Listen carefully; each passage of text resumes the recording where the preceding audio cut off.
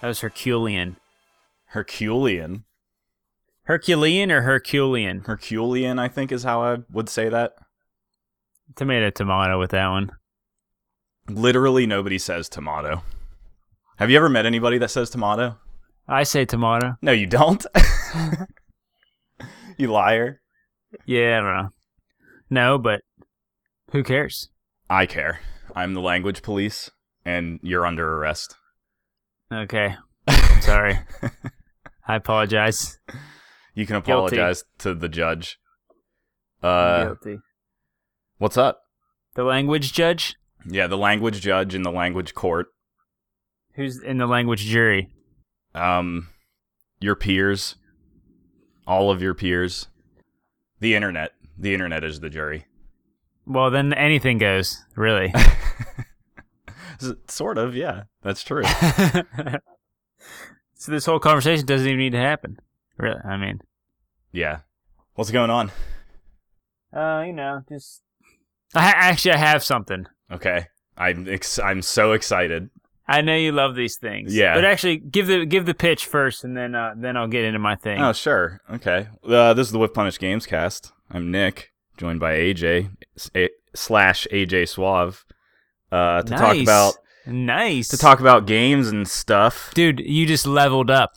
We got the skill tree there, and you get to pick a new skill because you leveled up. Way to be. I'm awake. We're actually recording like later in the day for once, and yeah, I actually wanted to mention a couple things because I never remember to do it. If you want to talk to us, we have an email. It's whiffpunishgame@gmail.com. We also have merch. There's always a link in the episode description. Yeah, boy. And the best way to get in touch with us is social media at Whiff Punish Game. That's Twitter, and I believe it's the same on Instagram, actually, which Instagram's sort of a barren wasteland, but it's okay. But that's it. I just wanted to mention those couple things because I never do. Way to be, because this is a games cast, and thus we talk about games. So here, I got something for you. You ready for this? Yeah, I'm very ready. All right, so I have in my hands here the Game Informer magazine. Have you seen one of those lately? I have not in person. And they did an article, Games of the Generation. I actually saw this on their website. Did you? Yeah. So I was gonna read some of them to you and just get your reaction, but if you've already seen them, then I guess it can't be a natural reaction. Yeah, I mean I don't necessarily remember them, but I did look at the article. So spoiler, sorry. Spoiler. All right. Well, top tier they had Last of Us, Witcher 3, Red Dead, Legend of Zelda, God of War. That's no surprise, really.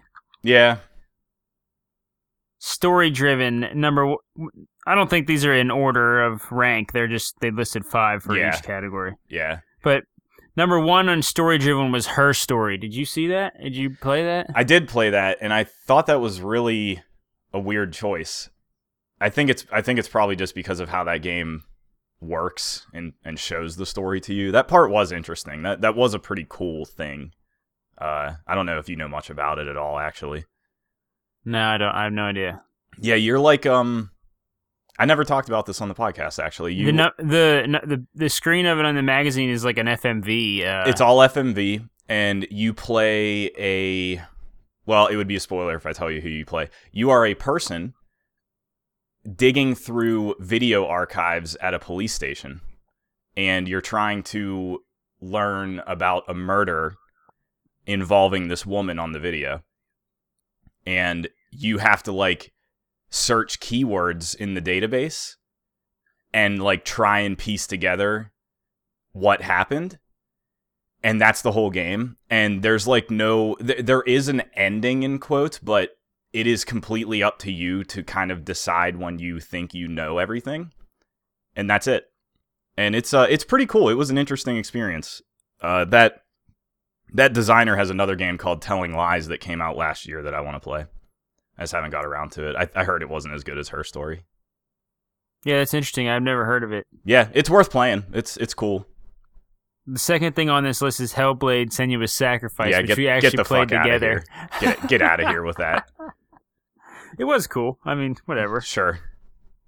What Remains of Edith Finch? I never played that. It's interesting. That's an interesting thing to play through also.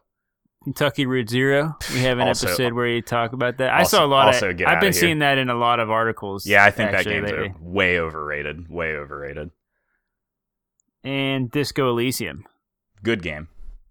Yeah, I just picked that up on a sale actually. I wouldn't Steam say Disco Elysium's going to come up later in the episode, but like I wouldn't say that game had like an amazing story. It's just like cool how it works more than anything, in my opinion. sale. The category is story driven. Oh, okay, sure. So I don't know. Whatever. Yeah. It's not necessarily best story. Yeah. Story driven kind of, I guess, changes things a little bit. FPS, they have Call of Duty Modern Warfare, which is interesting. I guess because of how successful it is. I mean, even before Warzone came out, people were pretty amped about that one specifically. It's just weird to me that a series that comes out every year would be on the list as a genre-defining game. Yeah. Like, I mean, it is good shooting. Like, even I'll admit that, you know? Like, yeah. the gunplay's good. I mean, the rest of these, Destiny 2, Titanfall 2, Doom Eternal, Hell yeah. I don't have any problem with, like, agreeing with any of those. Yeah. And then Half-Life Alyx is this VR thing, so... Someday, maybe I'll play that. Yeah. I don't know. Intense action category. Uncharted 4. Hilarious. Yeah. Intense action. Sure. Monster Hunter World. Sure. Control. Yeah, Control's intense. Resident Evil 2. Sure. And then Bloodborne. Oh, Bloodborne did make it. Okay. I remember being upset that Bloodborne wasn't mentioned anywhere. So I must have misread that one. That's such a random assortment of games. It is. Though, for like yeah. that What is intense action? That could like describe anything. Yeah, that's like any video game basically. And then here's the next category is open worlds, which is like, I don't know. It kind of seems like they got creative in how they can include all these games on a list. Probably. Yeah, probably. Open worlds, Metal Gear Solid 5. Fucking yes. Assassin's Creed Syndicate. Yeah, Syndicate was such a weird ad, but Syndicate really was better than Which one is that? It was the one in England. Okay. You play as like a brother and sister. That game is good. That one gets overlooked all the time. Yes, especially with the last two that came out that's kind of switched things up. I feel like that's all anyone talks about anymore. I haven't even heard about the old ones. Yeah, Syndicate is more traditional. Yeah. Yeah. Horizon Zero Dawn. Yeah. Spider-Man and Ghost of Tsushima. I liked all three of those games. Old School Charm. Hollow Knight, Celeste, Axiom Verge, Undertale, Cuphead. Yeah, they're all good. Sure. Yeah. I didn't make it very far into Undertale. I didn't really enjoy that one very much. Really? I didn't know you even tried to play it. No, I played probably 4 or 5 hours. Does that sound right? Is it a long game? It's not very long. It might be 10 or less. I played past like Sans Skeleton. Yeah. So it's like a couple bosses in or 2 bosses in or something like that. Yeah. I was love like, it. I love that game. Really? Hell yeah, dude. That's a really good game. Yeah. Soundtrack's amazing.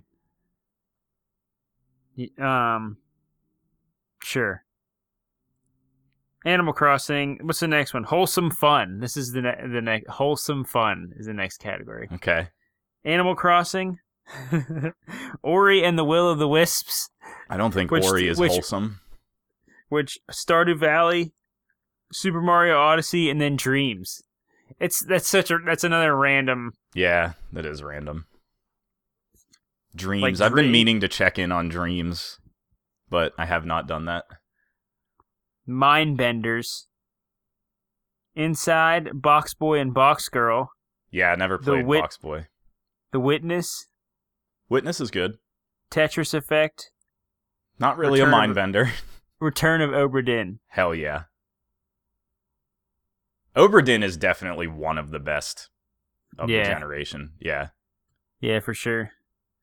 JRPGs, Fire Emblem, Three Houses, Yep. Dragon Quest XI, Persona 5, Kingdom Hearts 3, Final Fantasy 7 Remake. Nah, we could leave that last one off. I was just watching a video before you called on this little video call thing to set this up, but it was Max on his channel talking about Final Fantasy 7. He was like breaking down about it, about how I don't know, a lot of people like that game. About the original or remake? No, the remake. Yeah, I don't know. It was whatever. The most interesting thing about it is that it exists. That's it to me. He was like going on about how like every little detail is it's just fan service kind of, and Sure. him in particular, I don't know, he enjoys that about it, and I don't know, whatever. Fierce competition. So I guess competitive. Overwatch, Apex, Fortnite, Rocket League, Smash Bros. Hell yeah, Smash Bros. Laurels and Legacies. So this is actually saying best whatever and awarding a single game. I don't know if I read this. Best survival, Subnautica. Subnautica's awesome. Best roguelike, Dead Cells. Best music rhythm, Beat Saber. Best arcade action, Resogun. Best VR, Half-Life Alyx. Man, Resogun, they're really digging back for that one. Best strategic gameplay, Fire Emblem Three Houses. Best new property. Way. Best new property, Horizon Zero Dawn. Best level design, Super Mario Odyssey. Best level building, Super Mario Maker 2. I don't know many other games that could even go in that category. Destiny 2. Best evolution, Assassin's Creed Odyssey. Yeah. I don't know, there's a ton of these. I don't need to go through every single one of them, unless you're like really interested. Nah, we can move on. Most balanced, Into the Breach. That's an interesting category. Oh, God, what a good game. Hey, most challenging, Sekiro, Shadows Die Twice. Best breast breakout series. That's not what it says. Break out those breasts. Yakuza. Wait. Oh, that's an interesting thing because like I was not aware of Yakuza at all until this generation, and we were 5 games deep before this generation. Like I think I remember Yakuza 5 was like a PS3 release at the beginning of this generation. Yeah. It says best Strand game. Best Death Stranding. Death Stranding.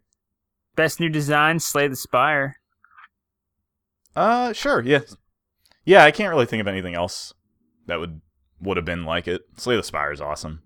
That's all I had for an intro. Sorry for getting you all nervous. I know you were worried. That one wasn't too bad, though. No, that was good. That natural reaction wasn't too bad, was it? No. Wasn't too painful? Yeah. Yeah, it wasn't some long explained hypothetical situation. I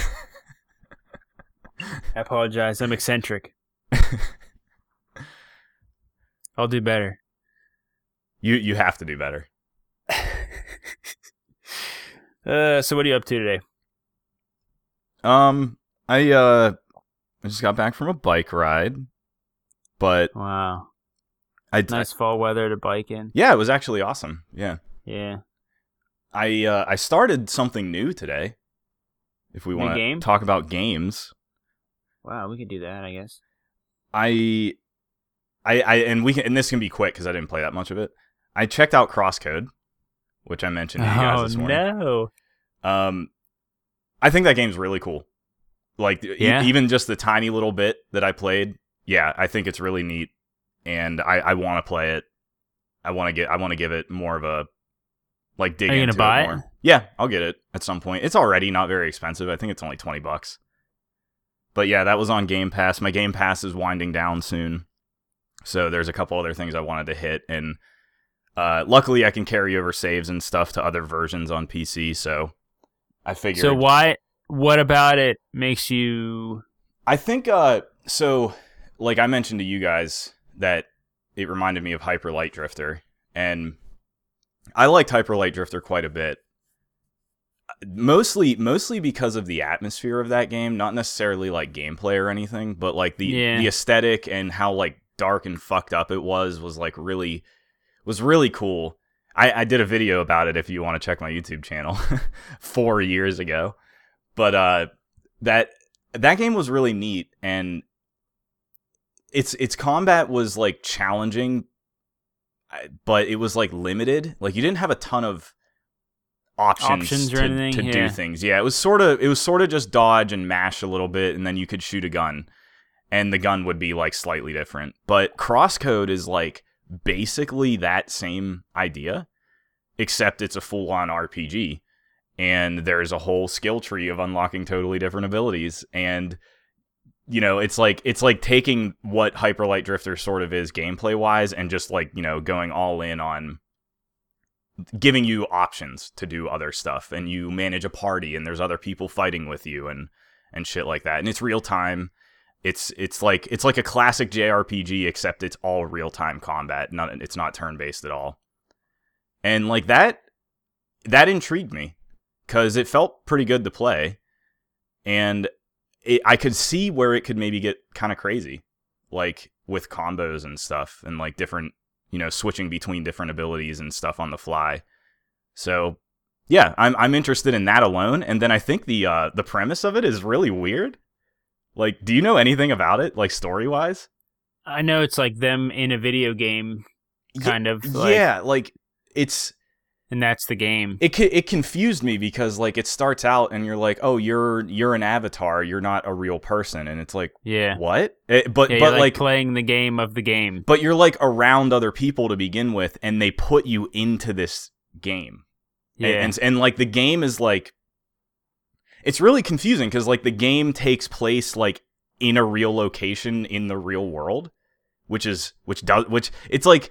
It's really hard to wrap my head around. Like, I actually am a little confused on how any of it really makes sense. But I like that idea of, like, being thrown into a game and you're playing a game of a game. I don't know. It's fun. Yeah. It's meta. Yeah, and I know it makes a ton of jokes along those lines. It's pretty funny. Like, it already was pretty funny. So, yeah, I'm interested. I only played probably an hour, and, like, I was like, oh, yeah, I could totally see myself digging into this.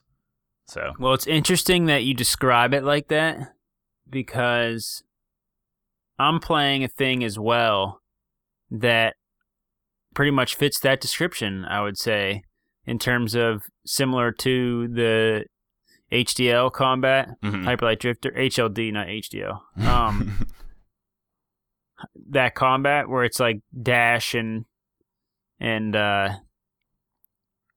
expanding on that to where you have like a melee weapon and a gun weapon, yes, and all these different things, different options with that combat. But anyways, I'm playing Hades, and it's a roguelike that's pretty much built around that exact thing, and the different things that you're picking up on your run are going to be the options that you have to change up that basic combat loop, right? Yeah.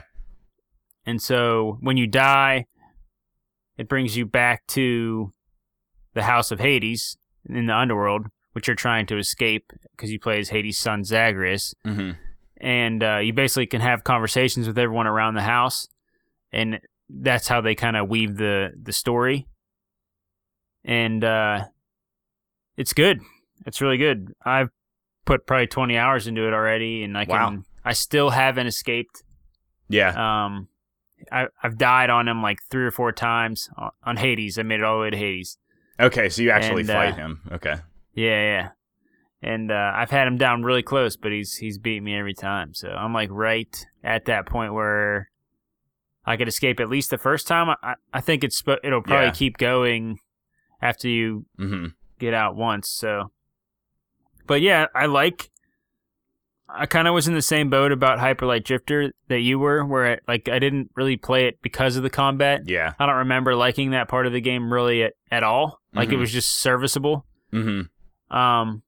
But they replicated that same dash strike kind of repertoire and they made 6 weapons with it, and then your items that you collect along the way are going to be boons from the gods of Olympia, and that's what's going to like mutate your weapons a little bit, and it's good because like the combat's so solid that I don't mind redoing it, and I told you, we talked about this offline a little bit, but I was kind of uninterested in like roguelike games. Yeah. For a long time. Just the idea of like repeating and repeating and repeating without making progress seems like a waste of time to me a little bit. And if I'm going to do that, I would rather play a fighting game, kind of, is my thought process, really. Like, I'd rather play something that I could get better at and then test my progress against people, not against the game. I was going to say, really. That's what you're doing in a rogue game. Yeah. Yeah. So, I don't know, that just seemed more valuable to me. But anyways, I'm playing Spelunky too a lot. And playing both of them, I'm like, man, maybe I do like this more than I thought I do. Because I'm not, I don't know, it's just like a comfort food kind of thing where like I can just hop in and do a run and it's like non-committal and I don't know. Yeah, I think that's a huge appeal of them for me. Like, oh, what am I doing? I'm waiting for something. 45 minutes. Yeah. Like, I'll just bang this out. Do a couple runs real quick or something. Yeah. Yeah. Yeah, it's totally valuable for that genre for me, for sure. But then I can also sink a bunch of time into them also in a sitting. Well, you end up sinking a bunch of time if you keep doing that, which is like what's kind of happening to me, you know what I mean? Yeah. But like apart from all that, I think Hades is just really cool. Like the art is awesome. Like the way they use the color palette looks real sweet. The characters look sweet. The music is awesome. Like it generally makes me like want to play more, kind of.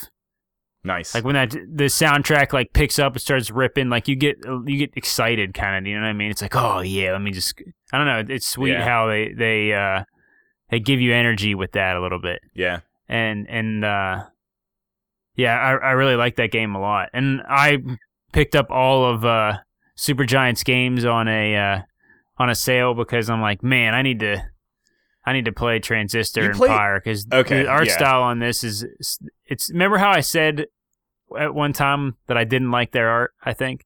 Yeah, I think you did, and I found that very offensive. Yeah, and like just playing Hades, I'm like, yeah, I was wrong. It's probably because I just didn't see it in full.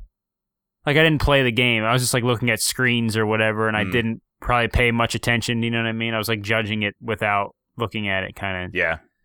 So now that I'm playing it, I think it's awesome use of a style, really. Yeah. Do you know what I mean? Yeah, I really like their style a lot. It's like they look like paintings. Yeah. Which is really cool, and they're also super unique. Like the Pyre specifically, like I didn't love that game, but man, its art was amazing. Like they really came up with some really cool designs in that one. And Hades looks awesome too. I just haven't got around to playing it yet. Yeah, it absolutely is. Yeah.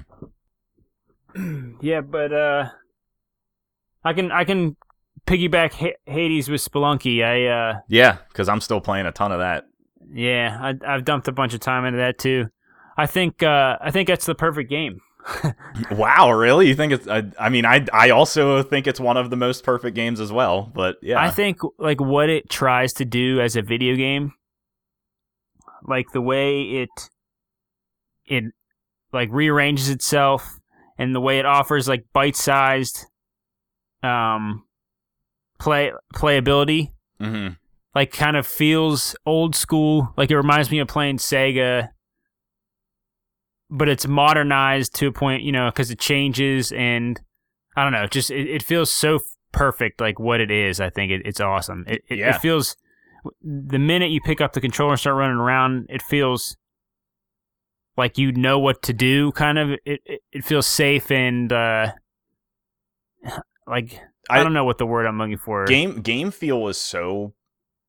It feels familiar, kind of. Yeah, sure. Yeah, and like it's so hard to nail down exactly what makes one good. Yeah. But when you feel it, you know it. And Spelunky is definitely one of those games that just totally nails feel of a platformer, especially a modernized platformer. Yeah. And then really, like I do think it's insanely brutal. Oh, totally. Yeah. It's insanely brutal. Like I am impressed consistently at how the programming of the game manages to time all the traps and enemy spawns like so well to a point that it's always dastardly, like it's always negatively happening in my favor. Yeah. Yep. There's a few times where like so in Dwelling they added the moles and they're crawling around in the ground and you can see them in the ground, but they're easily missed when you're worrying about a billion other things in that game. And I can't tell you how many times I have like went to make a jump or fall into a thing, and as soon as I'm just about to land or make the jump or something, a mole pops out right in your face. And like the timing of that is so funny every time because it's like, are you kidding me? Like there's no way I could have accounted for this really, unless I was like, I don't know. It's just hilarious. Like I'll be dropping down. Experiencing. Suddenly there's a mole in my face. Yeah, I'm experiencing the same thing in the volcano levels with like the flames that jump out of the lava. Yeah, they're very similar. Yeah, it'll be like, oh, you're just about to land on this platform, and then it jumps out and also lands at the same spot. And then that has the added danger of as soon as you like get touched by the lava, you explode and you're dead. So there's like even less room for error.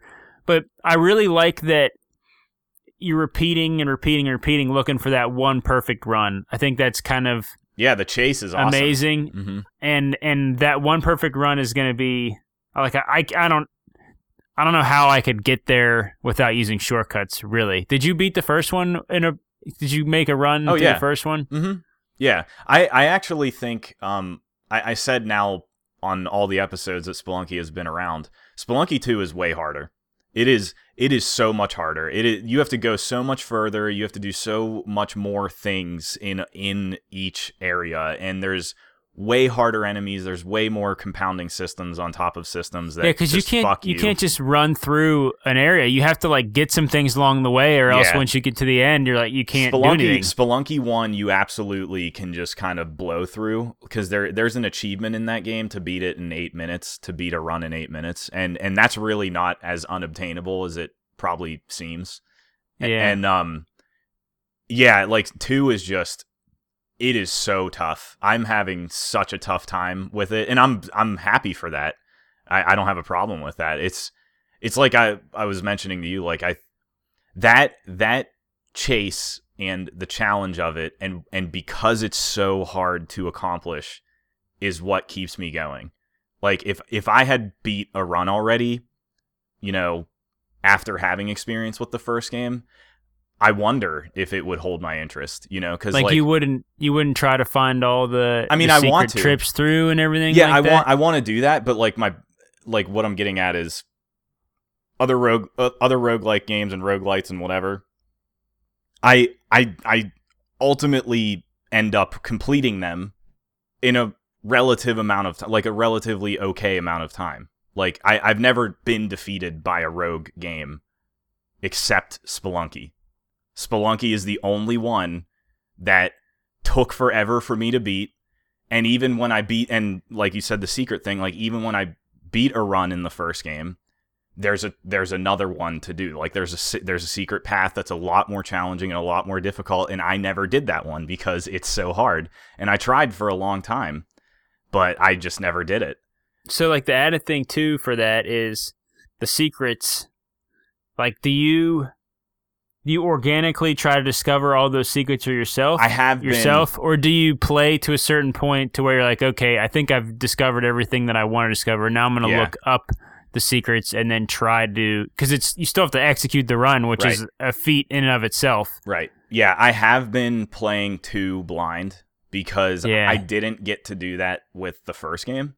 Yeah. Like the first game was long established after I started playing it, and I had watched a lot of it before I played it. So like so you kind of knew what to do. All of the things. Yeah. So like two, I'm definitely staying dark on the secrets because I figured one out myself, and that was like really rewarding. Like I was really happy about that, but I have not been able to figure out anything past that point. And I actually sort of just stopped worrying about the secrets right now because I want to complete a run first. Yeah. Which I'm not even close to doing. I have not even got close to doing yet. Yeah. So, I've made it to the 5th area, which is, I guess I won't really say anything, but every time I get to it, I just die immediately. Do you, do you have any other shortcuts that get unlocked, or do you have to progress from 2-2 or 2-1 all the way to, how does that work? Because that's another part of the, go ahead. Always play from 1-1. Mm-hmm. For the most part, yeah. Like, I want to do it all in one go. And the shortcuts are useful for sure, and, like, learning...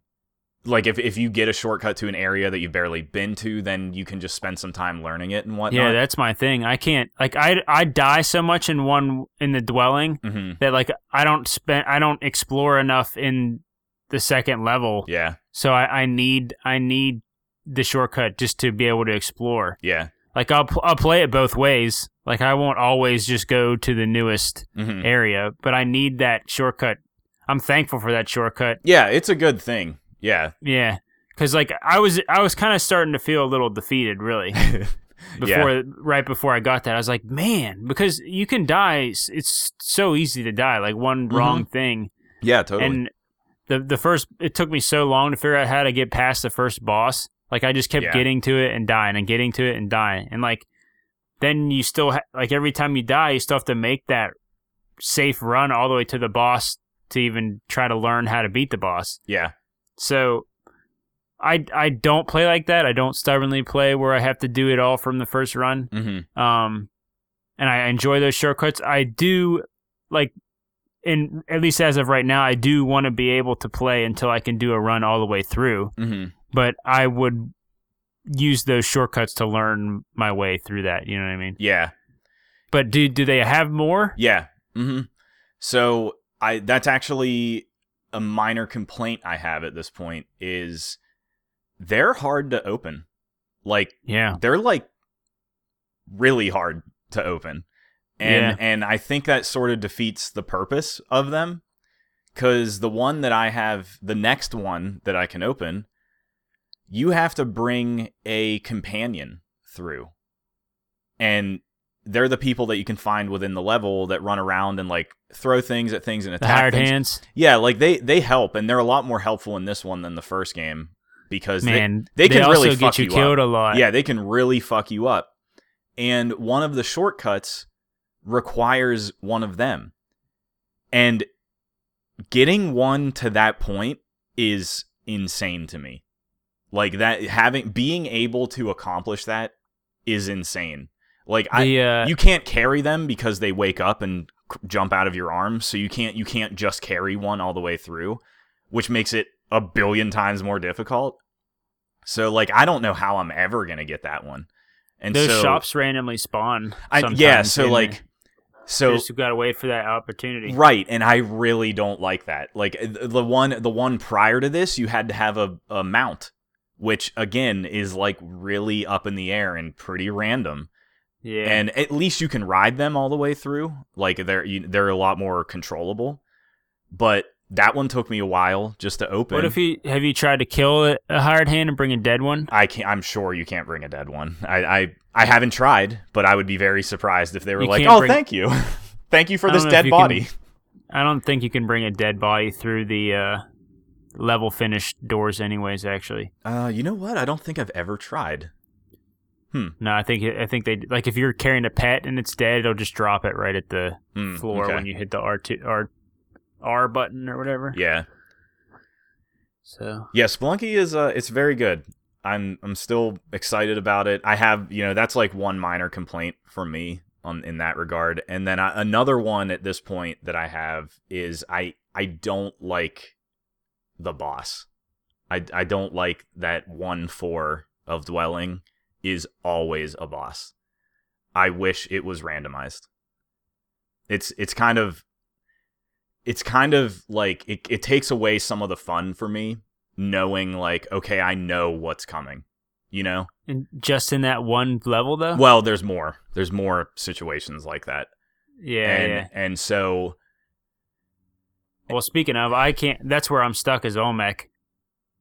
Yeah, I mean, I think I know how to beat him. I think I've learned how to beat him, but like accomplishing that and beating him is like, man, it's just one thing I think to.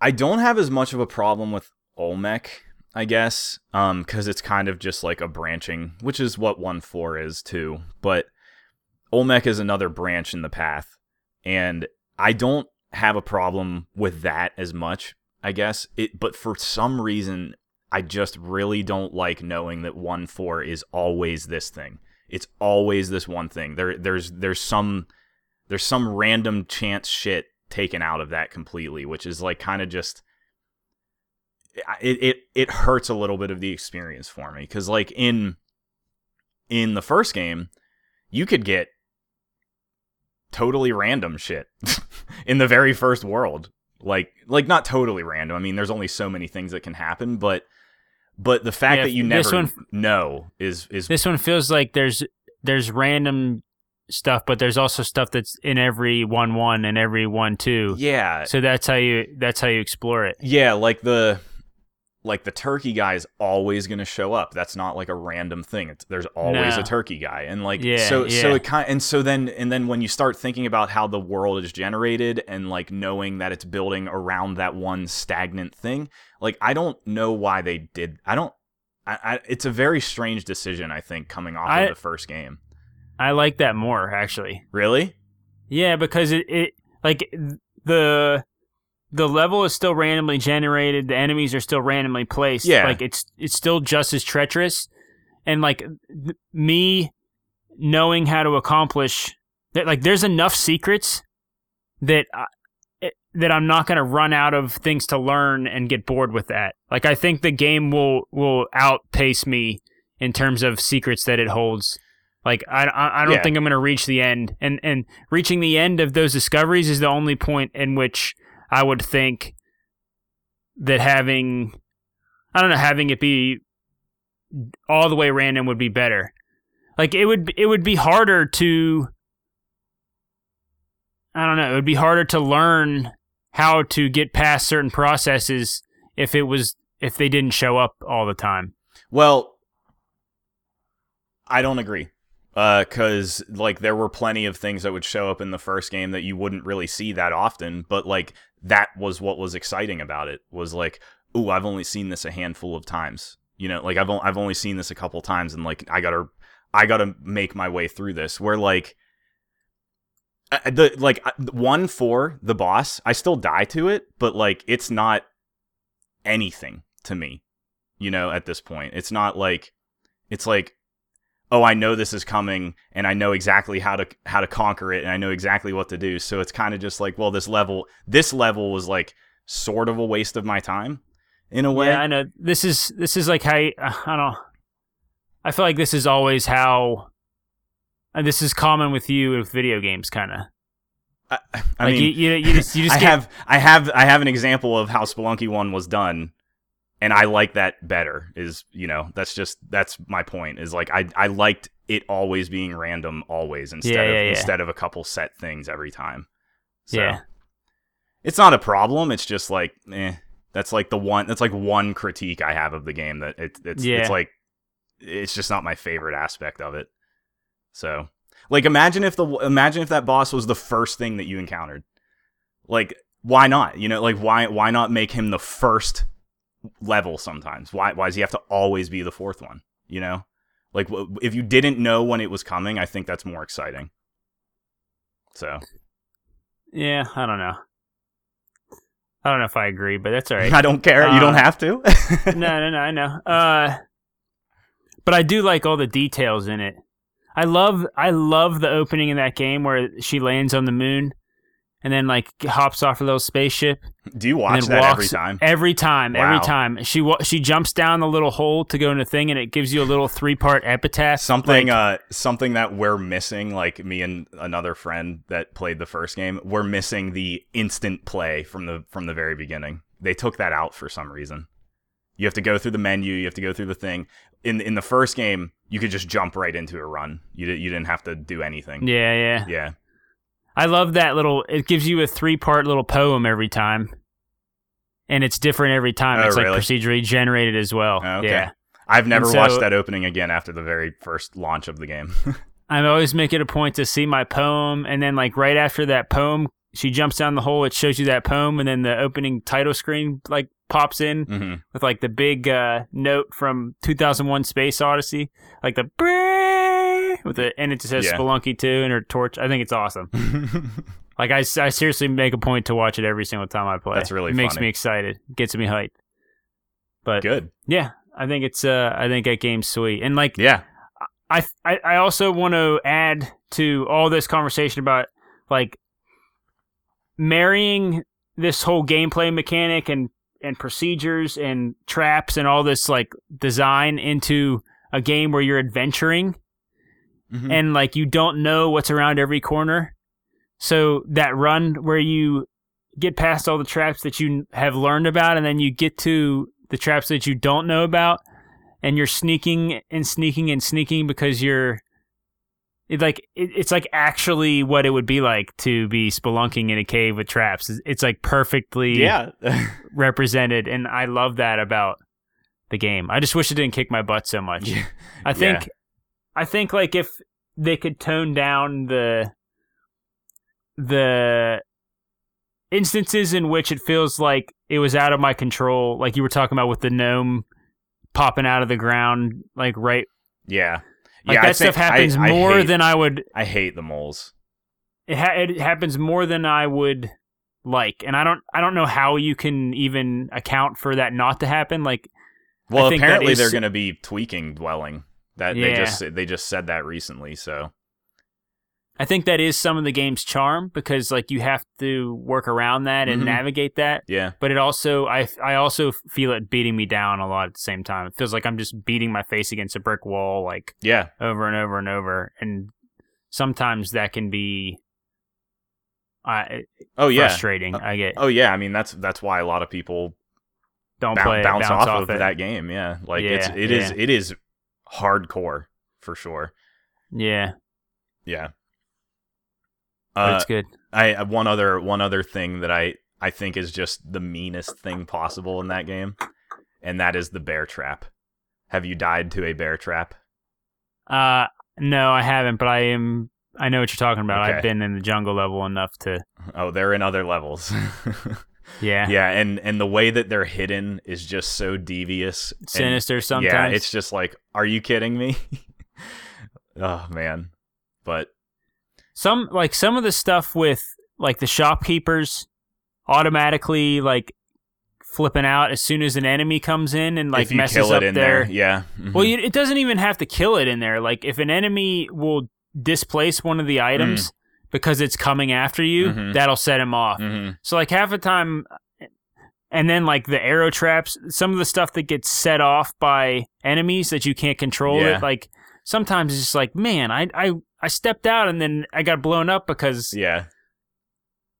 that's where it's funny because I don't get frustrated because it's funny, right? But it's also it kills good runs a lot, and you're just like, damn, like what the shit. I think that's what's so fun about like when you do finally start to get good at it or good because you need some luck. Well, you need luck, but it's also like sometimes you see those things trigger and fire and you're like, you didn't get hit by it. And then it's like, wow, I can't believe I just survived that. Or like when you do get hit by it, but you don't die. Like that's when it's like, oh, I just overcame this extreme ordeal, and I'm walking out, I'm limping out bloodied, and it's like, I think that is great. Yeah. So, yeah. Yeah, I've had runs where, I'm doing amazing and I jumped right into a bear trap, and that's an instant death. Like, you could have as much health as you want and you're just dead. Lovely. It's lovely. Yeah. But I have discovered a couple things, and that does keep me enticed. Like, am like seeing stuff like from level 1 that I could use in level 2 and 3, and I'm like, oh, geez. Mm-hmm. And that's where the, like, repeatable circumstances are cool, because they can carry stuff through the whole game, kind of. What was I gonna say? The other thing about, like, discovering the secrets naturally or, like, on your own, it's like playing a Dark Souls game at release. Yeah, because I played Demon Souls long after it came out, or relatively long after it came out, that there was, wikis and shit, and I didn't have to learn anything. Yeah. But playing through Dark Souls 1 blind, like, that is a huge part of those experiences. Yeah, and just learning what does what and everything. Yeah, and it's awesome getting to do that with Spelunky now. I'm pumped. I probably won't look up anything for Hades either. I've seen so little of that game, so. Oh yeah, I didn't even. See, I don't naturally, like, gravitate towards that either. Mm. Like, unless it's a competitive thing where I feel like I'm at a disadvantage for not looking into things, I don't typically.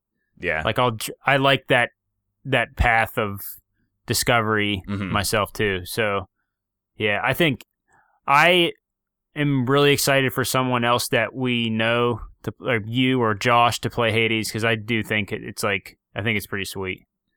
Yeah. Like, I think you guys will both enjoy that. Josh especially, I feel like he likes repeated combat. Yeah. Yes. Stuff. Like, that's right up his alley. Yeah. So, but yeah, both those games are sweet. Both those games are roguelite or roguelikes. Okay, so I feel like we just talked about this. I would call Hades a roguelite, because you carry progress in a way between runs. Okay, yeah. And roguelike would be Spelunky. Because it's literally just like a rogue game with nothing between. I mean, you can count the shortcuts, I guess, but like, yeah, the hub world. Yeah, I wouldn't really count those because I don't play that way, I guess. So, like, it's a crutch there to learn the game. Yeah. It's not really changing the game, So yeah. How many worlds are there? Do you know? I don't know. Sometimes I look at those daily runs and people get to 7 something. So I don't know if 7 is the secret stuff, or if there's naturally 7. Yeah, on the normal I'm just run. not sure. I've got to 5. I kind of expected 6 to be the last one, but what do you have shortcuts for? Just to 4. One of the 4s, because there's another one. There's 2. So you have a shortcut to 2 and a shortcut to 4? Yeah. Yep. Okay. Wow, and I can't even get past 2. Yeah, the getting past what is beyond Olmec is rough. Man, I think Olmec's rough. Maybe there's a technique that I need to learn fix it. There is, and I think it's interesting because you didn't play the first one. I didn't sweat Olmec at all because you knew how to beat him. Because I know how to play against them. Yeah, and they do something really cool with him in the second one that I really appreciated. If anything, they made him easier than the first game. Yeah. Yeah. Yeah. Well, I still don't. Yeah, he's the final boss in the first game. Do you want me to tell you what I'm trying to do to beat him? Yeah, I actually, you really don't have any idea?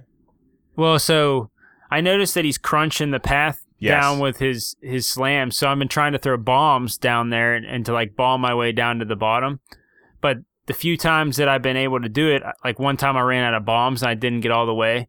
So then I'm, like, trying to jump out of a pit as he's slamming it down, and that gets hard to do. Yeah. One time I had the teleporter, and it was working really good. I was, like, teleporting out from underneath him, and he was slamming it. and then I teleported into the hole, like a part of the hole, kill myself. Yep. And then that's about it. But just to have enough bombs and like to climb out of that hole, like I had ropes one time I was trying to jump between. Do you want to know anything? No, that's all right. Okay. I like to learn how to do it, but like it took me forever to beat Quillman too. Yeah, I had to like learn. Oh, I can. It's funny. Like, their part of their write up about how they're planning to make changes to dwelling. They talked about like, you know, you don't have to kill everything and you don't have to pick up everything. Like, you should ignore some stuff. And I didn't realize that people probably play that way. Yeah, where they're here. like they're gonna kill everything. And the Quillman, the first time I encountered him, I was like, I'm just gonna run away from him. Yeah, like I like as soon as he opened up a hole in the thing, I was like, okay, I'll worry about trying to kill him later. And for the most part, I never kill him. I agree. Yeah. But like the problem is like sometimes he rolls and sometimes he does a hop at you. You have to be every time. You have to be far enough away from him to trigger the roll. Yes. Yeah. And that's what I had to learn is how to trigger what, because like okay, what's he gonna do this time? And then I can't react fast enough because you can't move fast enough. So I am the same way. Like I've only killed him once, probably out of he's worth killing. It's only if I have enough resources to do it. Excuse me. Yeah.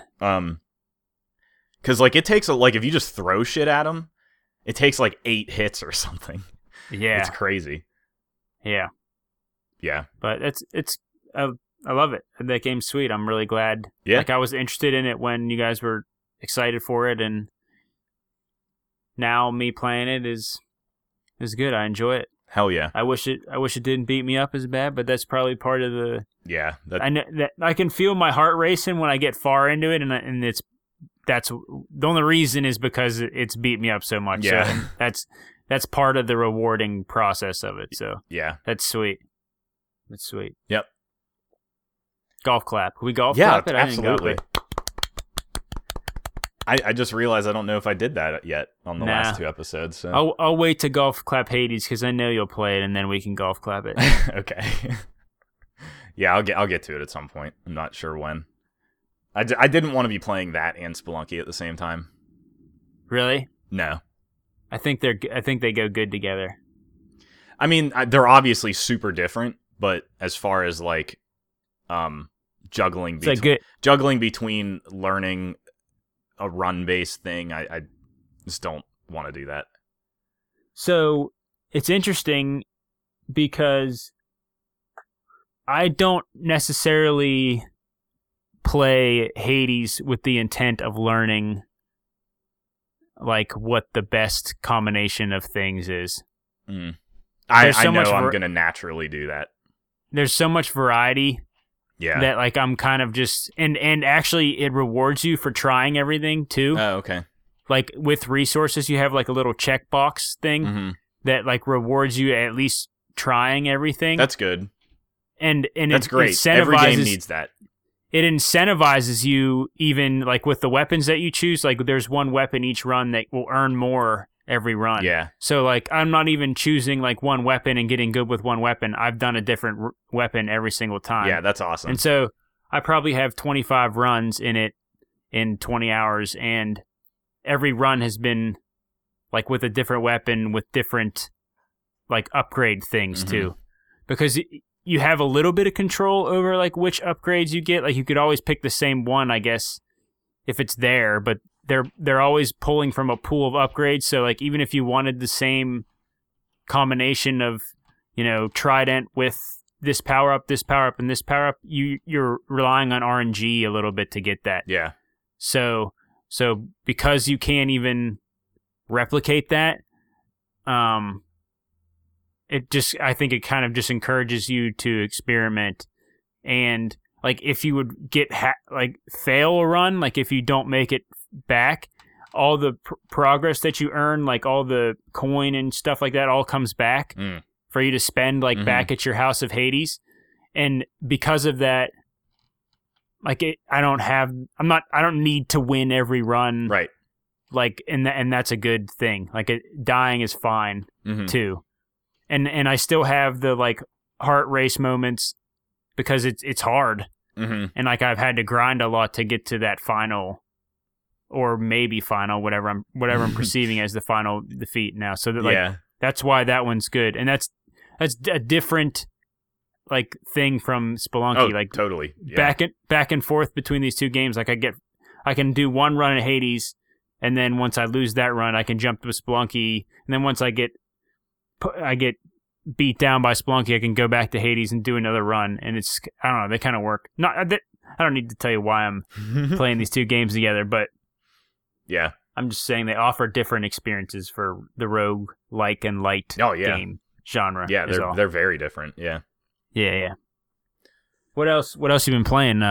You looking at other stuff on Games Pass? I did. I don't have a ton to say about this game, but I mentioned I think at the end of the last episode, I checked out a game called Torment: Tides of Numenera, which is a mouthful of nonsense that I think a lot. Yeah, it's a bad name. I think a lot. Well, there's some history here, which is interesting. So there is an old game called Planescape Torment that is kind of like a cult hit of old school computer RPGs. And I never played it. I know basically nothing about it other than it's like it had a following and whatever and made a big splash. I think it's from like 99 or something. This game is like a spiritual successor to that. It came out about 3 years ago, I think.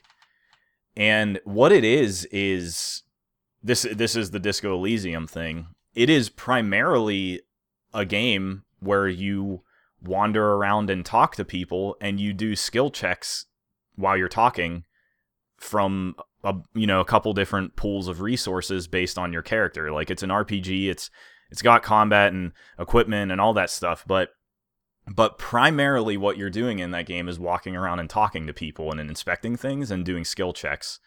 And I really liked that in Disco Elysium. Like, that is what makes that game interesting, I think, for the most part, is how it does the skill checks in speech, because it's based on your brain and personality and stuff.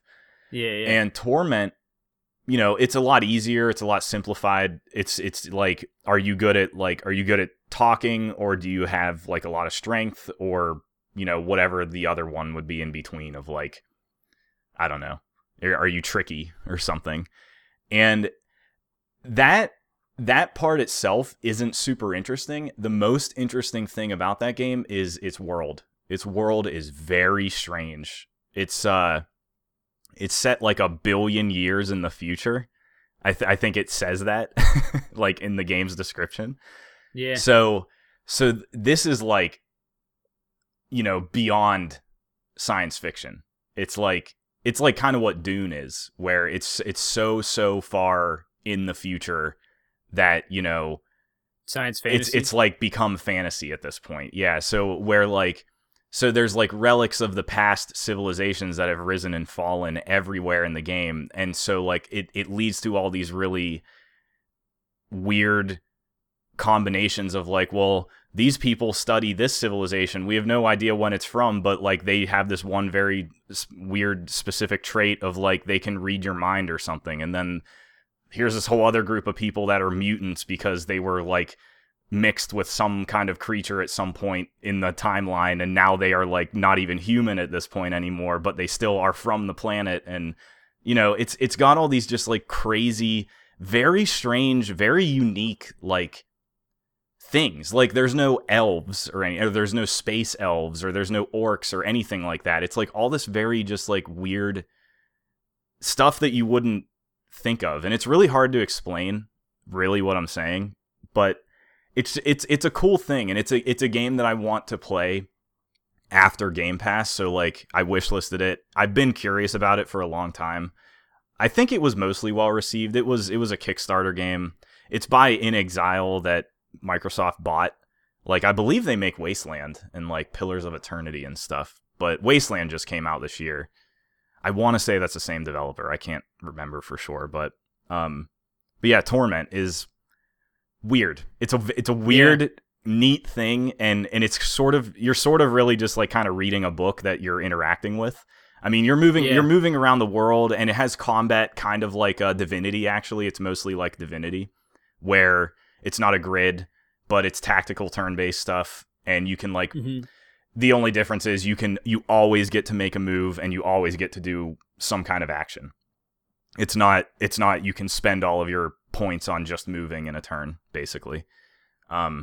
So the combat, I've played that game probably for like 8 hours or so, and I fought one thing. I had one fight. So like it's so not, at least where I got to, it's so not a huge part of the game. Combat is not a huge part of the game.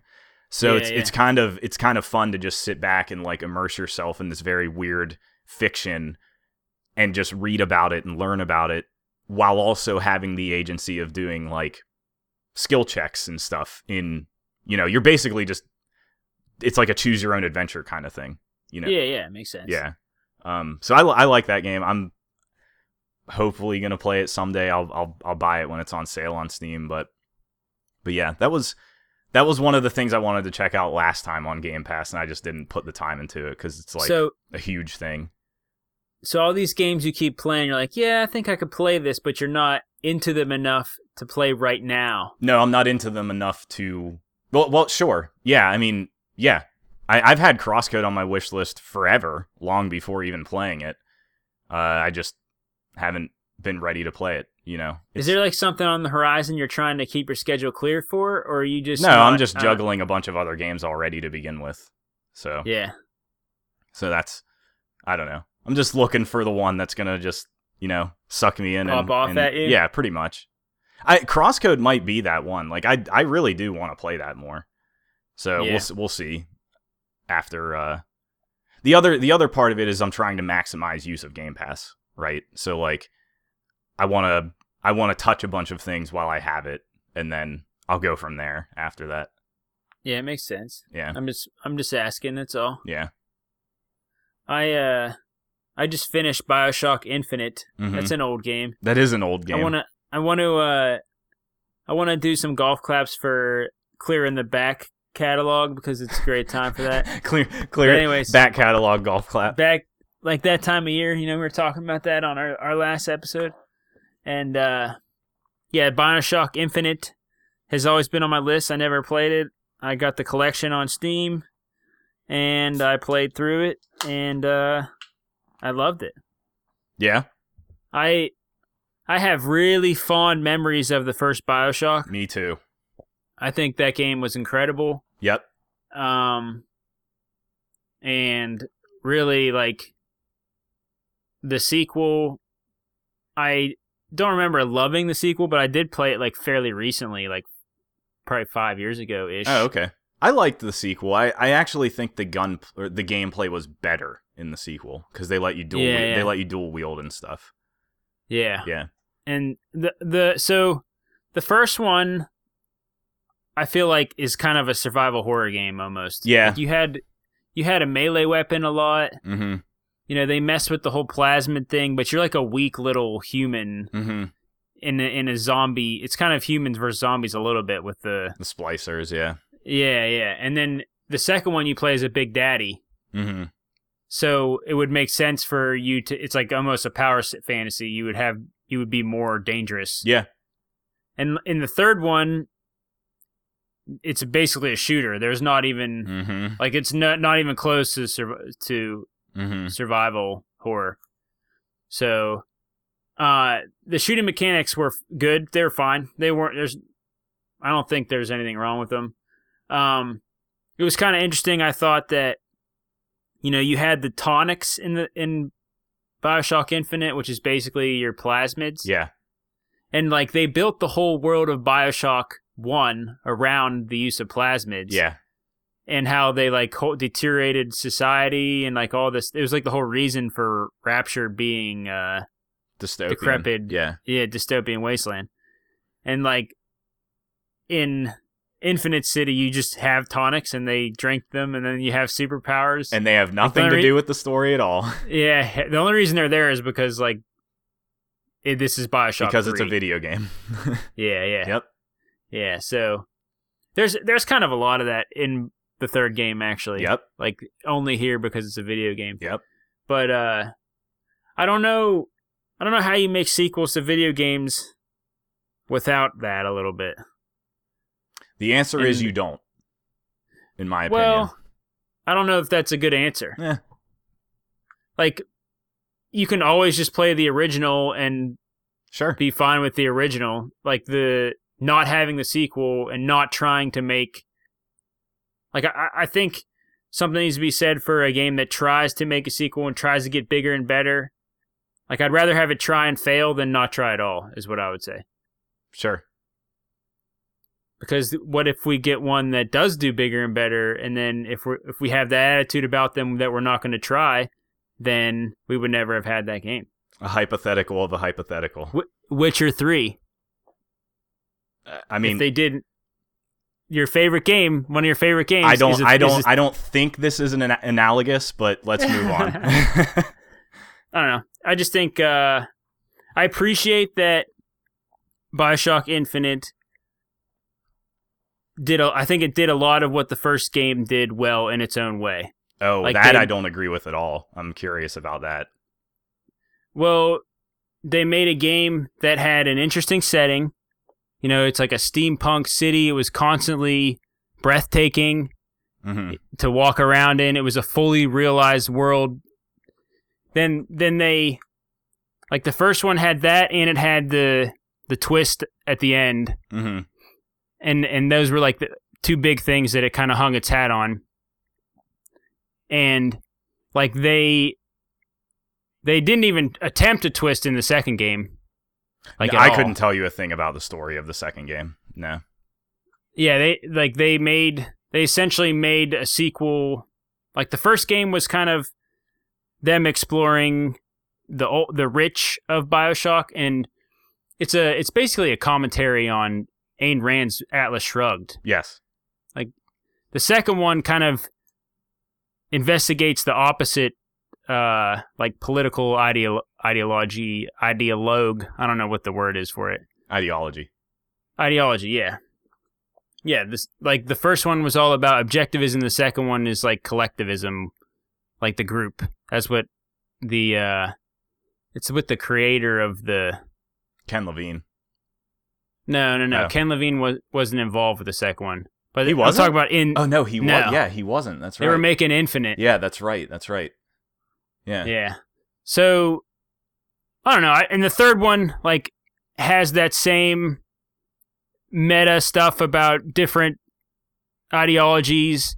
It has the same sci-fi story where you never can have your feet underneath you. It's like constantly pulling the rug out from underneath your feet. You're like, what's going on in this whole story? Yeah. I kind of had a little bit of trouble following that, like, personally playing it, but I still, after playing it and then going back and reading some stuff about, like, what did I miss here? I still really like what it ended up being. And I think when we make sequels of games, the game has to get bigger and better. That's why you make the sequel. And then you want to explore, you want to build that world out. And BioShock 2 and BioShock Infinite did that with BioShock, and that was cool. I appreciate that. So, I don't think I'll play the DLC. Yeah. It's a whole nother 10 hours it's like a whole nother game really? length. That's what How Long to Beat says. Oh, geez, I didn't know that. That's intense. Yeah. So, but yeah, if you guys, if you haven't played any of those games, the collection is available at the end of this generation everywhere for like under $10. Yeah, it's cheap at this point. It was free on PlayStation Plus at one point. Yeah. That's 3 absolutely incredible must-play games, I would say. Maybe one absolutely incredible must-play game, I would say. For $10? Yeah, they're good. But whatever. Yeah. Did you check out Mario 35? Yeah, I played for 10 minutes. Yeah. Yeah, I have not gone back to it, but I do think that is a neat little thing that I wish was better. And I sort of understand why they're putting a time limit on it because it's kind of half baked. I think it's a neat way to celebrate like classic Mario. Yeah, I agree. Yep. With having you like run through those original like Mario levels, but then have it be like as part of a competitive thing. I think that's kind of cool, and it's a cool little celebration of like they could have just released Mario and said 35th anniversary. Which kind of is what they did with 3D World, but yeah. I want it to be better than it is, because like I had fun the one time I played it, and like just doesn't grab you. Yeah, it like I still play Tetris 99, but my wife plays that too. She plays a lot. It's great. It's a great game. It's a great way to do a large scale multiplayer Tetris game. And like they tried to do that with Mario 35 and like sending enemies to other players and stuff, but it like doesn't really work. Yeah. Like it doesn't make it really that all that challenging, you know? And like yeah, so it's kind of just a bunch of people endlessly running Mario levels until someone falls. And it kind of repeats the same levels too much to begin with, you know? Like you play through 1-1 like 40 times in a game. Yeah. And like it has this weird unlock system where like you're unlocking other levels to be able to play or come up in the rotation, but I don't really understand how that works. So like I played it for an hour or so and really just played 1-1 over and over and over. Like the other ones kind of came up sometimes, but yeah, it's an idea that could be something. It's just that they didn't execute it super well. Is like, what if we just threw in the Tetris 99 system into Mario? Like, what would that be? And that's all it is. Like they didn't like go the next step or like do anything Mario specific really, other than it being more enemies to deal with. But yeah, I was just curious if you had got around to it yet. So yeah, I looked at it a little bit. It's not something that I care for right now. No, me neither, which is a bummer, but that's fine. Yeah, it's cool. It was a little free thing. I feel I don't have FOMO of not playing that game, so yeah, like I don't think I'm missing a great experience by not playing until I win. Yeah, you're not. It's not. So yeah, have you been playing anything else? Yeah, I have something very exciting that I have probably played the most out of anything, and that is something called Clone Hero. And yeah, a little, you know, this is essentially illegal, so I'm just gonna throw that out there. But there's I don't know if you're aware of this. You cannot buy Rock Band 4 digitally. Did you know that? I know that you can't buy a lot of the Guitar Hero back catalog unless you just go to secondhand places, because the licensing for all of those songs is hard to come by. And that's why I still have all my plastic stuff, because there's really like it's just getting harder and harder to find that stuff, really. So I mentioned like 2 episodes ago that I got an electronic drum kit, and I always liked playing the drums in Rock Band. And so one of the things of trying to like learn them is like I need to get better at being able to move around the kit. And that's a little hard to do all on your own without some kind of guidance or anything. Yeah, definitely. And so I started looking into, okay, maybe I'll buy Rock Band 4. And, you know, that's like a current in quotes. It came out this gen and stuff. Delisted on PlayStation Store. Is not there anymore, as far as I could find. And so then I was like, okay, how about getting a disc? That's still a $60 game if you manage to find a new copy. Otherwise, you're buying it secondhand, which I saw a couple of them listed for like $200. So that wasn't an option. And so I had been talking to Mike from work, who's been on a couple episodes now, and he had been mentioning Clone Hero, which is a fan-made version of specifically Guitar Hero on PC.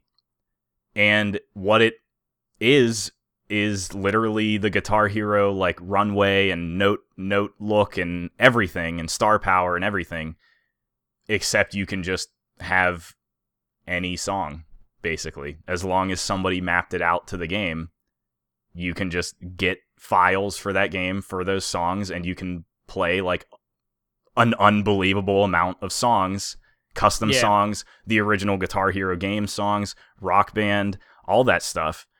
And it's really cool. It is a really cool thing, and would handle the situation that you're in, where like I have the instruments, but I have to like bust out my 360 or something. And with Clone Hero, you can just plug in one of those USB guitar controllers and use it. Yeah, and those guitar controllers are like at a premium now, because this has been around for a while, and I just had never heard of it. And the version that I have, you can opt into like a beta test where they're doing drums, and now it accounts for drums, and that is so awesome. That is so awesome. I've been playing it so much, and like the thing that Rock Band did with drums, like they were really basic. It was only 4 buttons and a kick pedal, right? Yeah. And so it kind of like,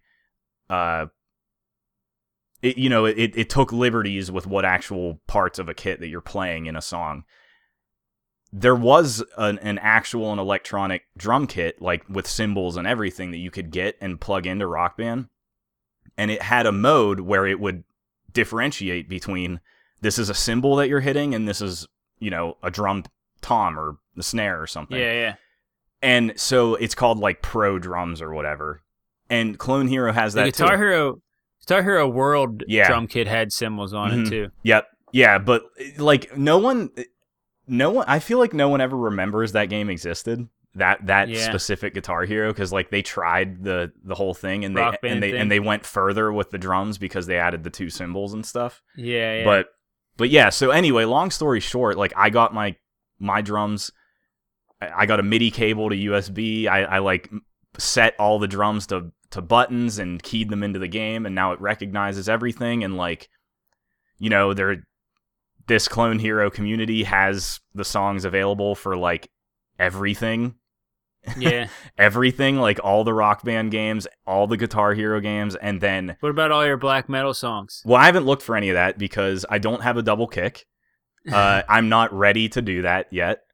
I technically could. I could get one, which is good. I'm going to get one at some point, but yeah, I wouldn't be able to play a lot of the metal songs in the first place. I mean, you can I don't know if you remember or if this wasn't in Rock Band, but like you can play without the kick too. Like you can just turn that part off and play all the other things. Because I am very cognizant of my neighbors thumping. Yeah, and like so I have to look out for the guy that lives below me. Like every time he leaves, it's like, okay, I'm playing drums for a while because like I know he's not down there. But yeah, it's been really, really cool, and I'm having so much fun with it. It's like I've sunk an insane amount of time into that already. Like, it's just awesome. That's what you're doing all the time. Pretty much, yeah. Well, like when I have the time and when I see that my neighbor's not around, yeah. Yep. That's cool. You feel like you're getting better at actual drums? Can you bang actual skins now? You think? Because of your Rock Band experience? So that's what I'm like worried about and trying to like stay, very realistic about, is that I'm mostly doing it to get comfortable with moving around at speed. Yeah. Right? Because like without having that guided thing to play through, I was doing it by myself a lot. I was watching tutorials and stuff, and it's like I'm feel comfortable with things and whatnot, but it's hard to just do all of that yourself. Yeah. So I think it's helping me for sure in terms of getting like a little bit better. I don't even know if like better. I mean, I've only had them conditioned. Conditioned is a good word. I've only had them for a month, so I haven't, or like a little bit over a month at this point. So it's gonna be a long process, but that's okay. Yeah. And something I did that was fun. I was playing the game while listening to only the drums. And that was like really valuable because a lot of the drums, you know, depending on the mix of the song, which varies all over the place for every song ever, you might not even really hear what you're playing in the game.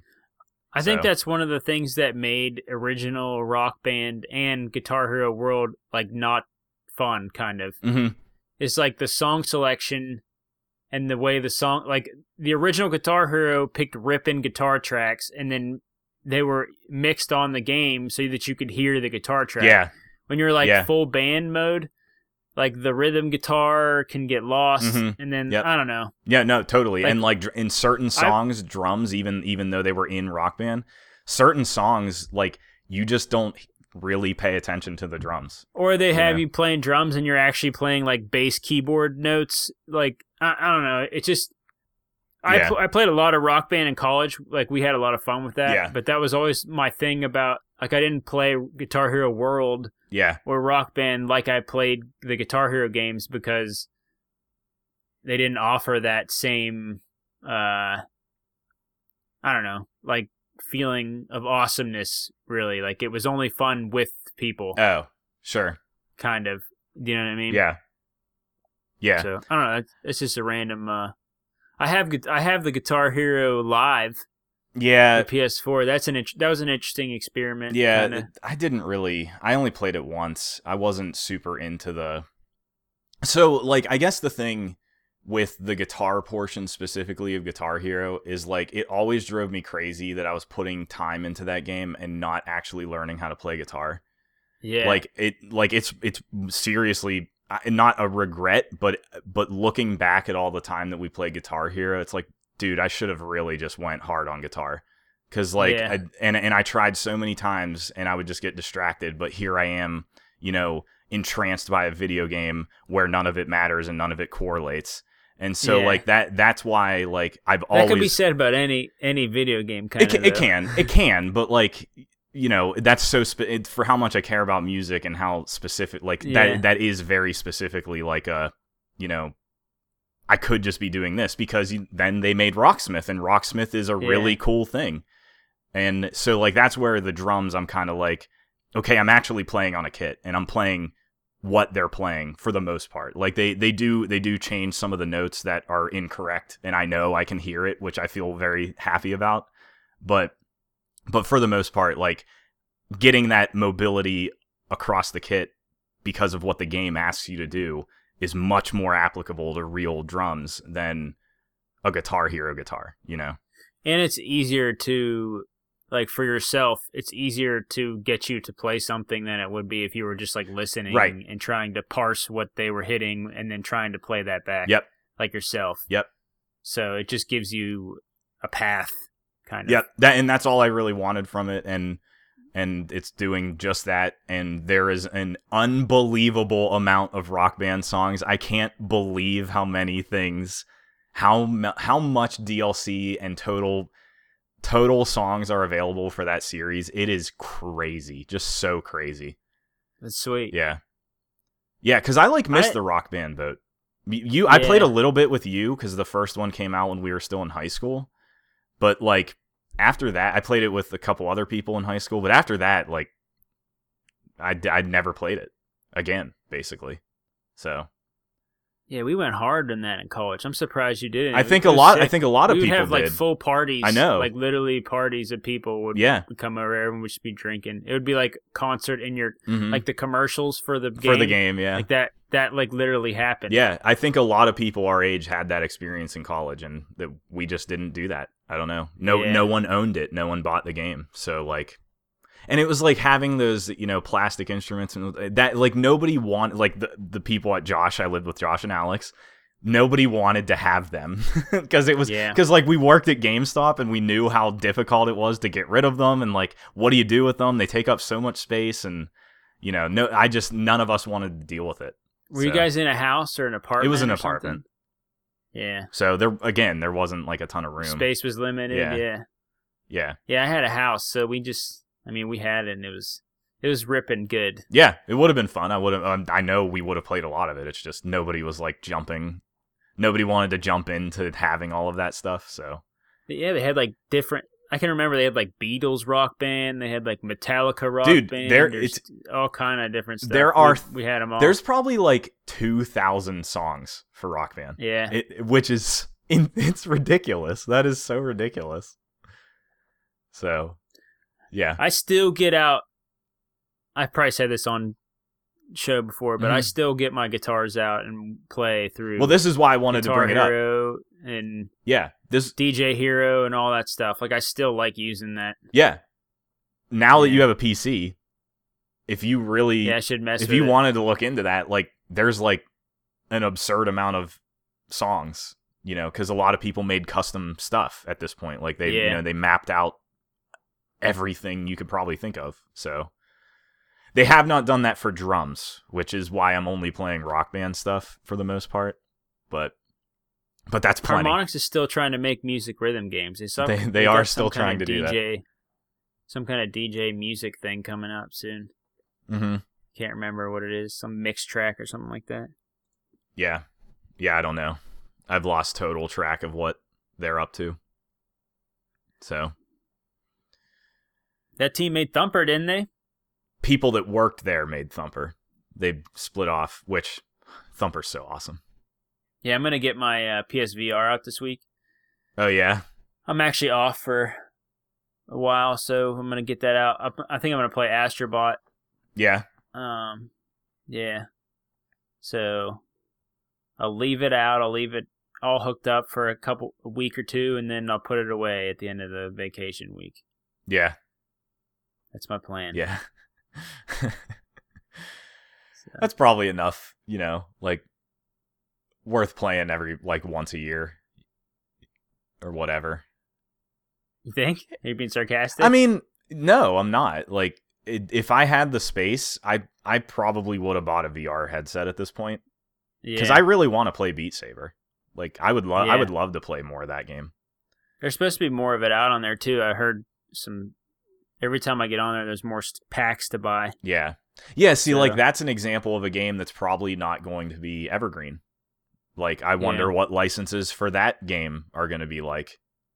A lot of the songs on the original, like, version of the game, I feel like could be evergreen. Oh, really?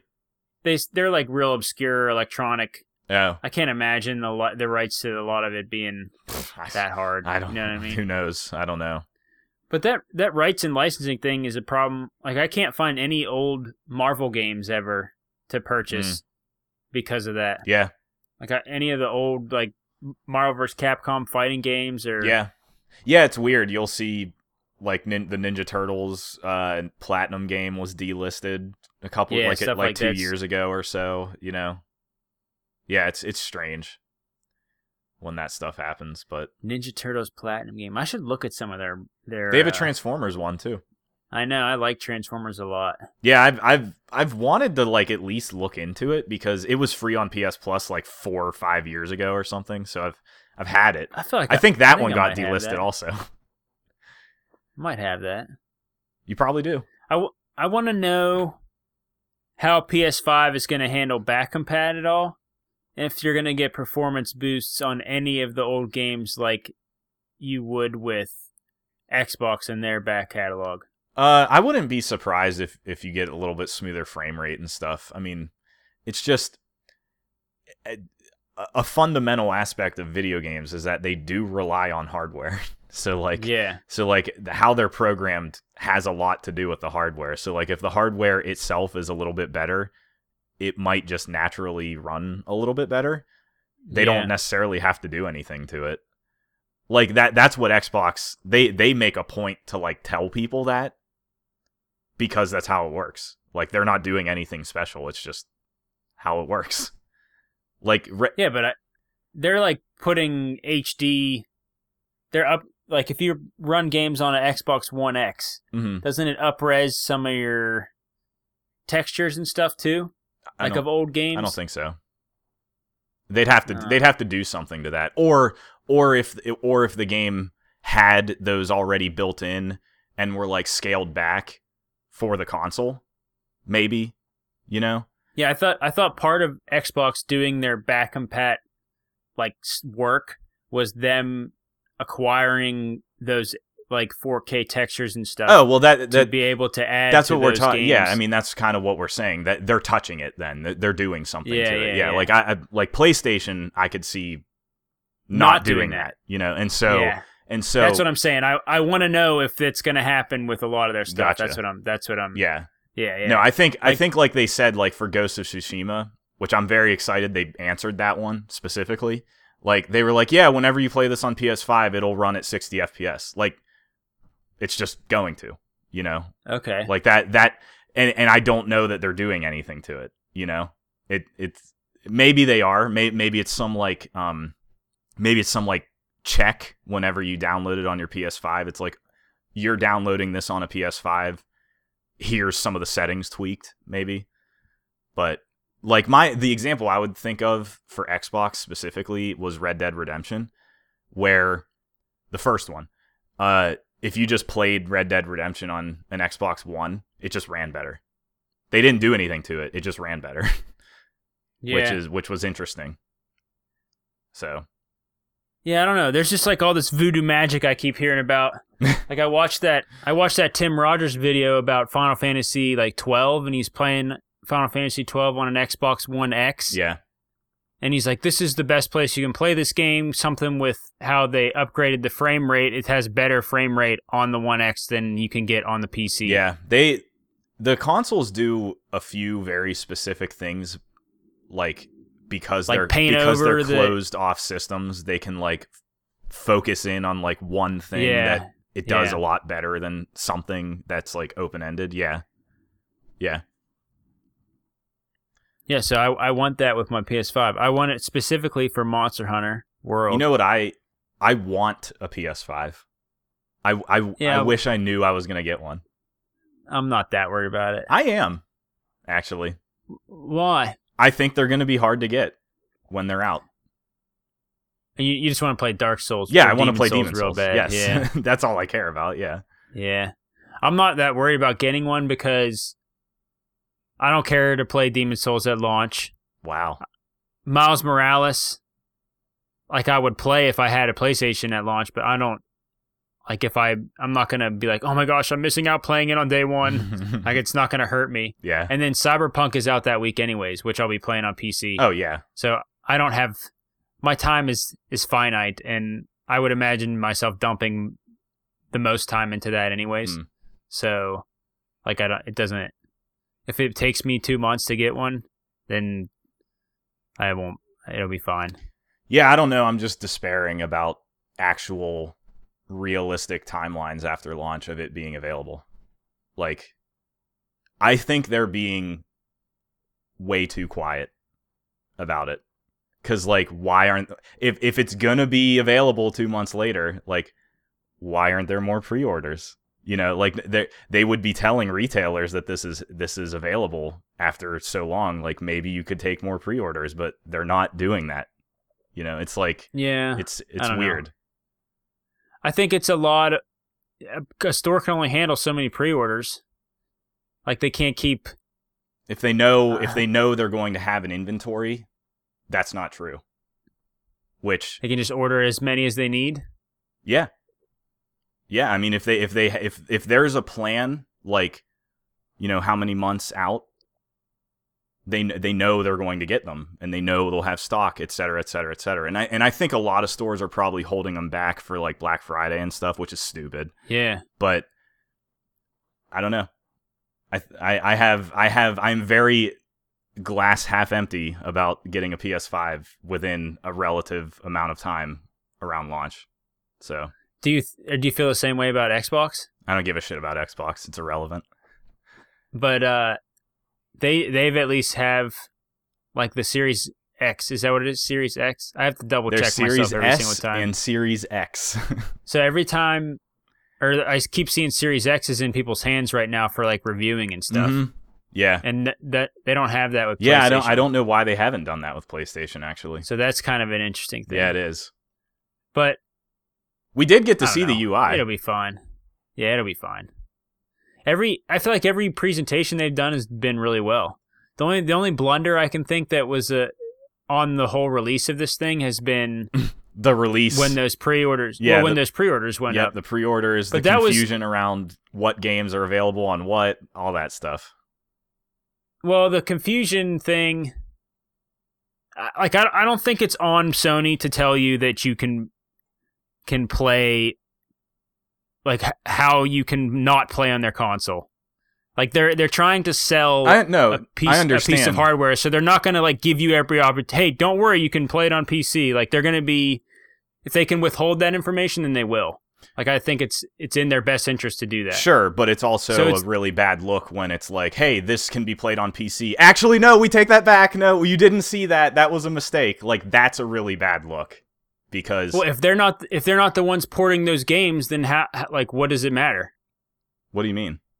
I mean, like, what if it's going to be a third-party port to PC, and that's how it gets to PC? Like, I don't think any of that matters. If they know it's going to be on PC down the road, and they had marketing saying that, and then they realized they didn't want to release that message yet, that's a bad look, in my opinion. That was very frustrating to me.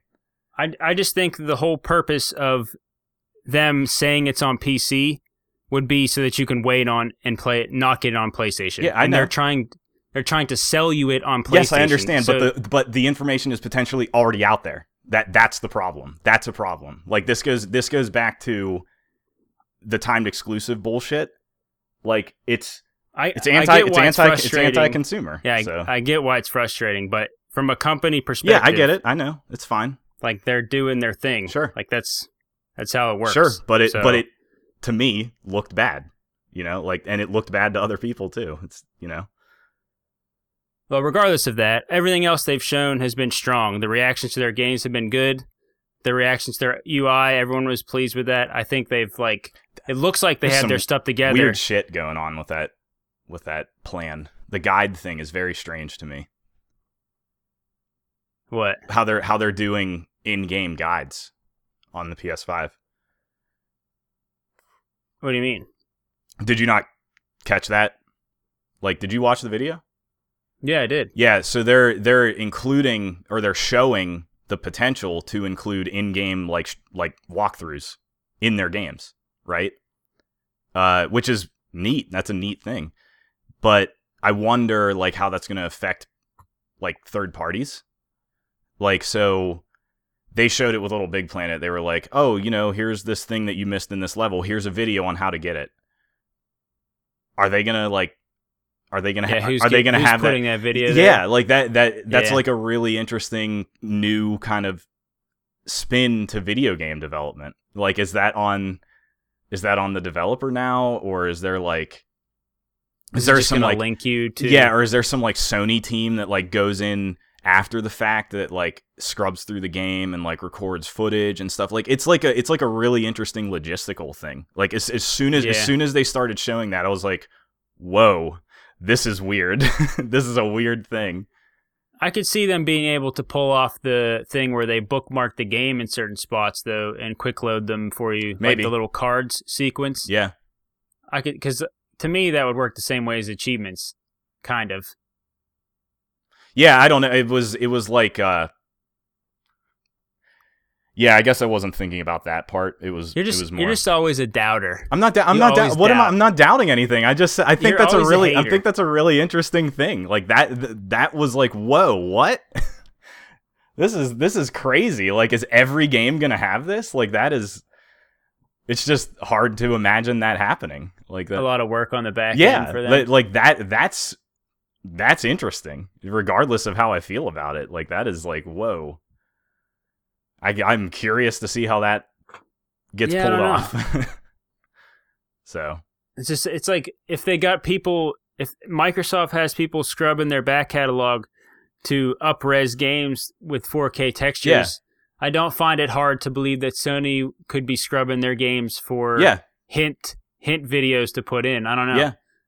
Yeah, I saw like people, because another aspect of this is like people that specifically do video game walkthrough content. Yeah, like, so like this is like, kind of potentially dangerous for kind of sidestepping like a lot of the content creation that people rely on, which is, it happens. It's, but like that that's where like all of that, it's like, whoa, they really are trying to do something like very odd. Yeah, I don't know, revolutionary, but interesting for sure. Yeah, that was my biggest takeaway from that. Otherwise, the UI looks like whatever. It's fine. Yeah. I feel like when I was watching it and they were showing how, okay, now you can pause. Here's multiplayer. Here's story mode. It jumps right back into where you're at now because we don't have to load anything because you have SSDs. Yeah. Like looking at that, I was like, oh, that's interesting. Now everyone else is going to have to adopt that immediately. Yeah, apparently like, Xbox, all like that's what everybody was saying coming out of these preview periods, is that feature is very nice and works pretty well. Just in and out of things. Yeah. I don't have any more games though. I've been putting all my time into roguelike. Yeah. They're purposely being shaky on whether I said like or light there. So yeah. I started playing Crusader Kings 3 on Game Pass, and I have nothing to say right now because like I am just completely overwhelmed by that game. It is a lot of information to handle, and I don't know. I'm intrigued by it, but it's like a game you don't play.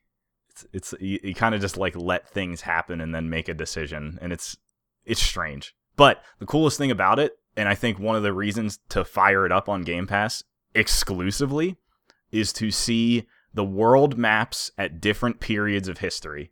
It is fascinating. Like I could see to that. see like, okay, here's like 1000 Scandinavia when people were like sort of still Vikings but not really, and like they were starting to have kings and stuff, and like here's the breakup of like the countries we know of today and like how different their territories were and stuff like that. The map is really cool in that game because you can like toggle between different like who owns what and like all this shit, and you can zoom into the landscape and like see like the terrain of like that part of the world. Like that part alone is really cool to me. Yeah. As far as the game, I don't know yet because I feel like I'm drowning when I play it or try to play it. So when's your Games Pass expire? Next week. Okay. So you got it for another week to figure it out. Are you going to play it much, you think? Yeah, I want to play more of it. I'm probably going to maybe play some tonight, but... Is there anything else on Games Pass that you're trying to check out? I can't really think of any off the top of my head. I don't know. I can't think right now. There might be like one more, but I'm not sure. So I got a T-Flight. I'm going to play Squadrons. I just downloaded that. Oh, yeah, that came out. Wait, is that a flight stick? Mm-hmm. Oh, okay. I didn't know what you were I was like, what's a T-Flight?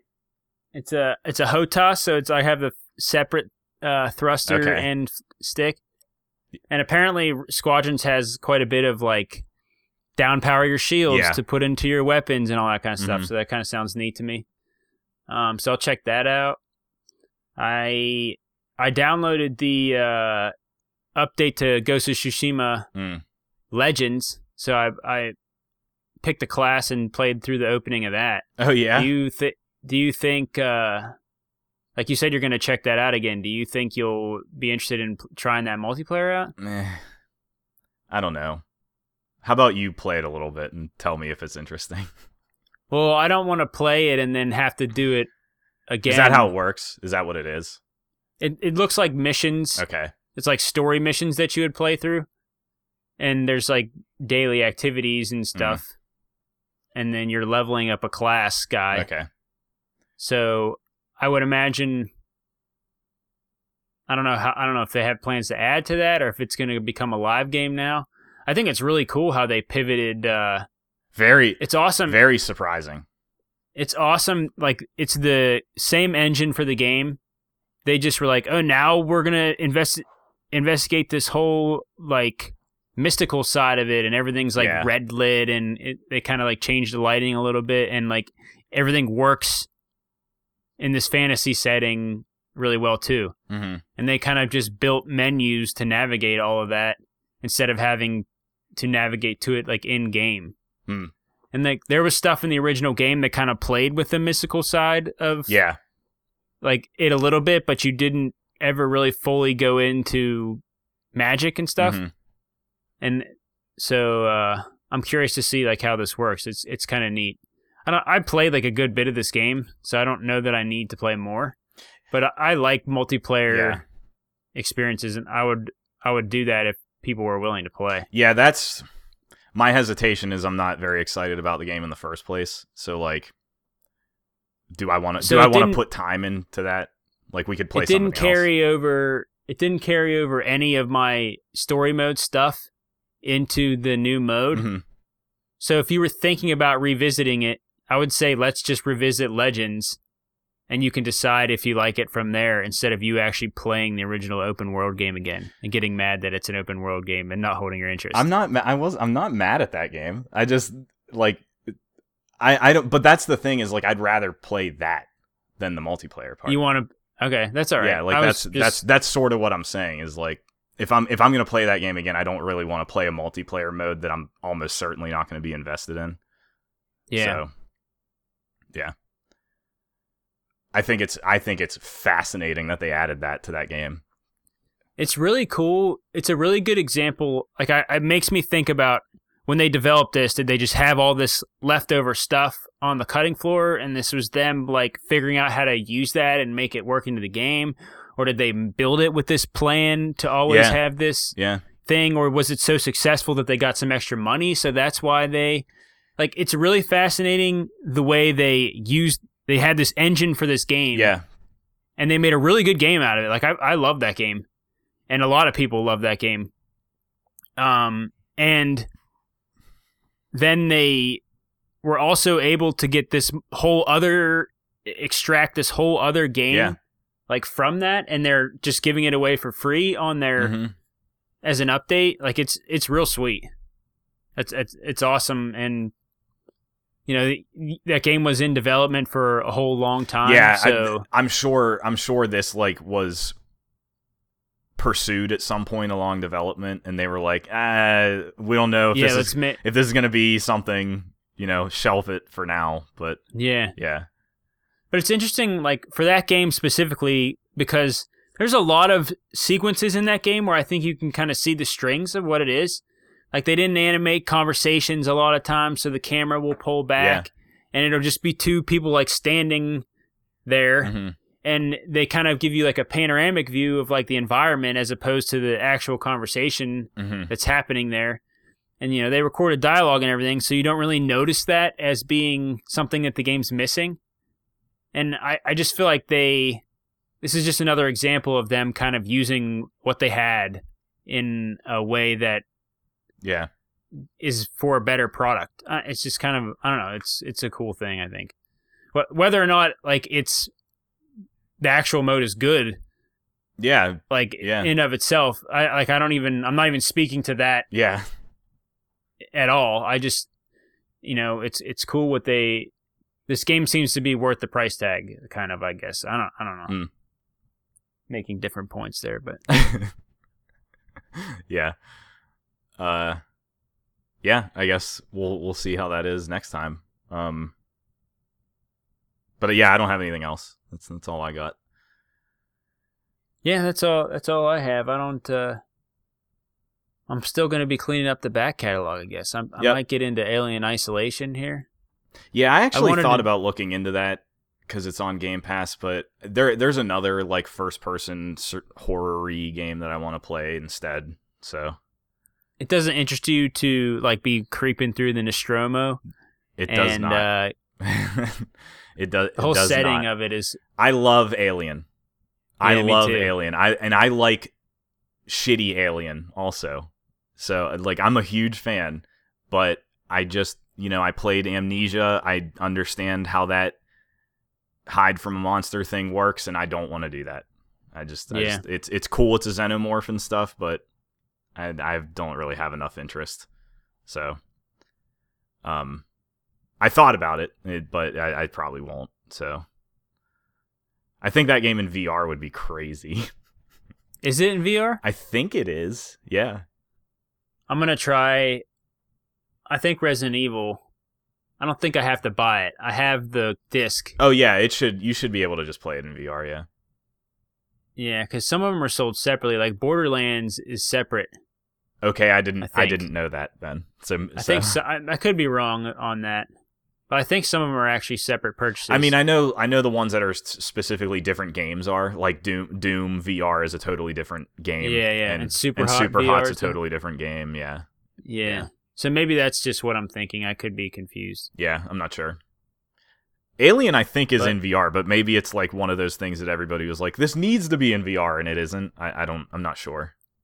So, what do you think about a Spelunky stream coming soon? Sure. What do you want to do with it? Co-op? I don't know. I just thought it'd be funny. It'd make for some good highlights of us killing each other in Spelunky. But yeah, Yeah. I don't care. you could lead me around a little bit. Yeah, we could do that.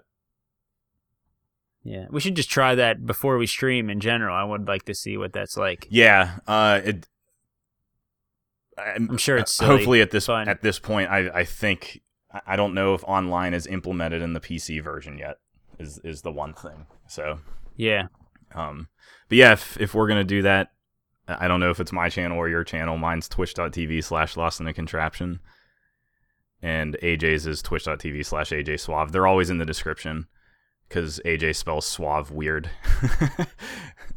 How should I have spelled it? S-U-A? There should be no W. Yeah.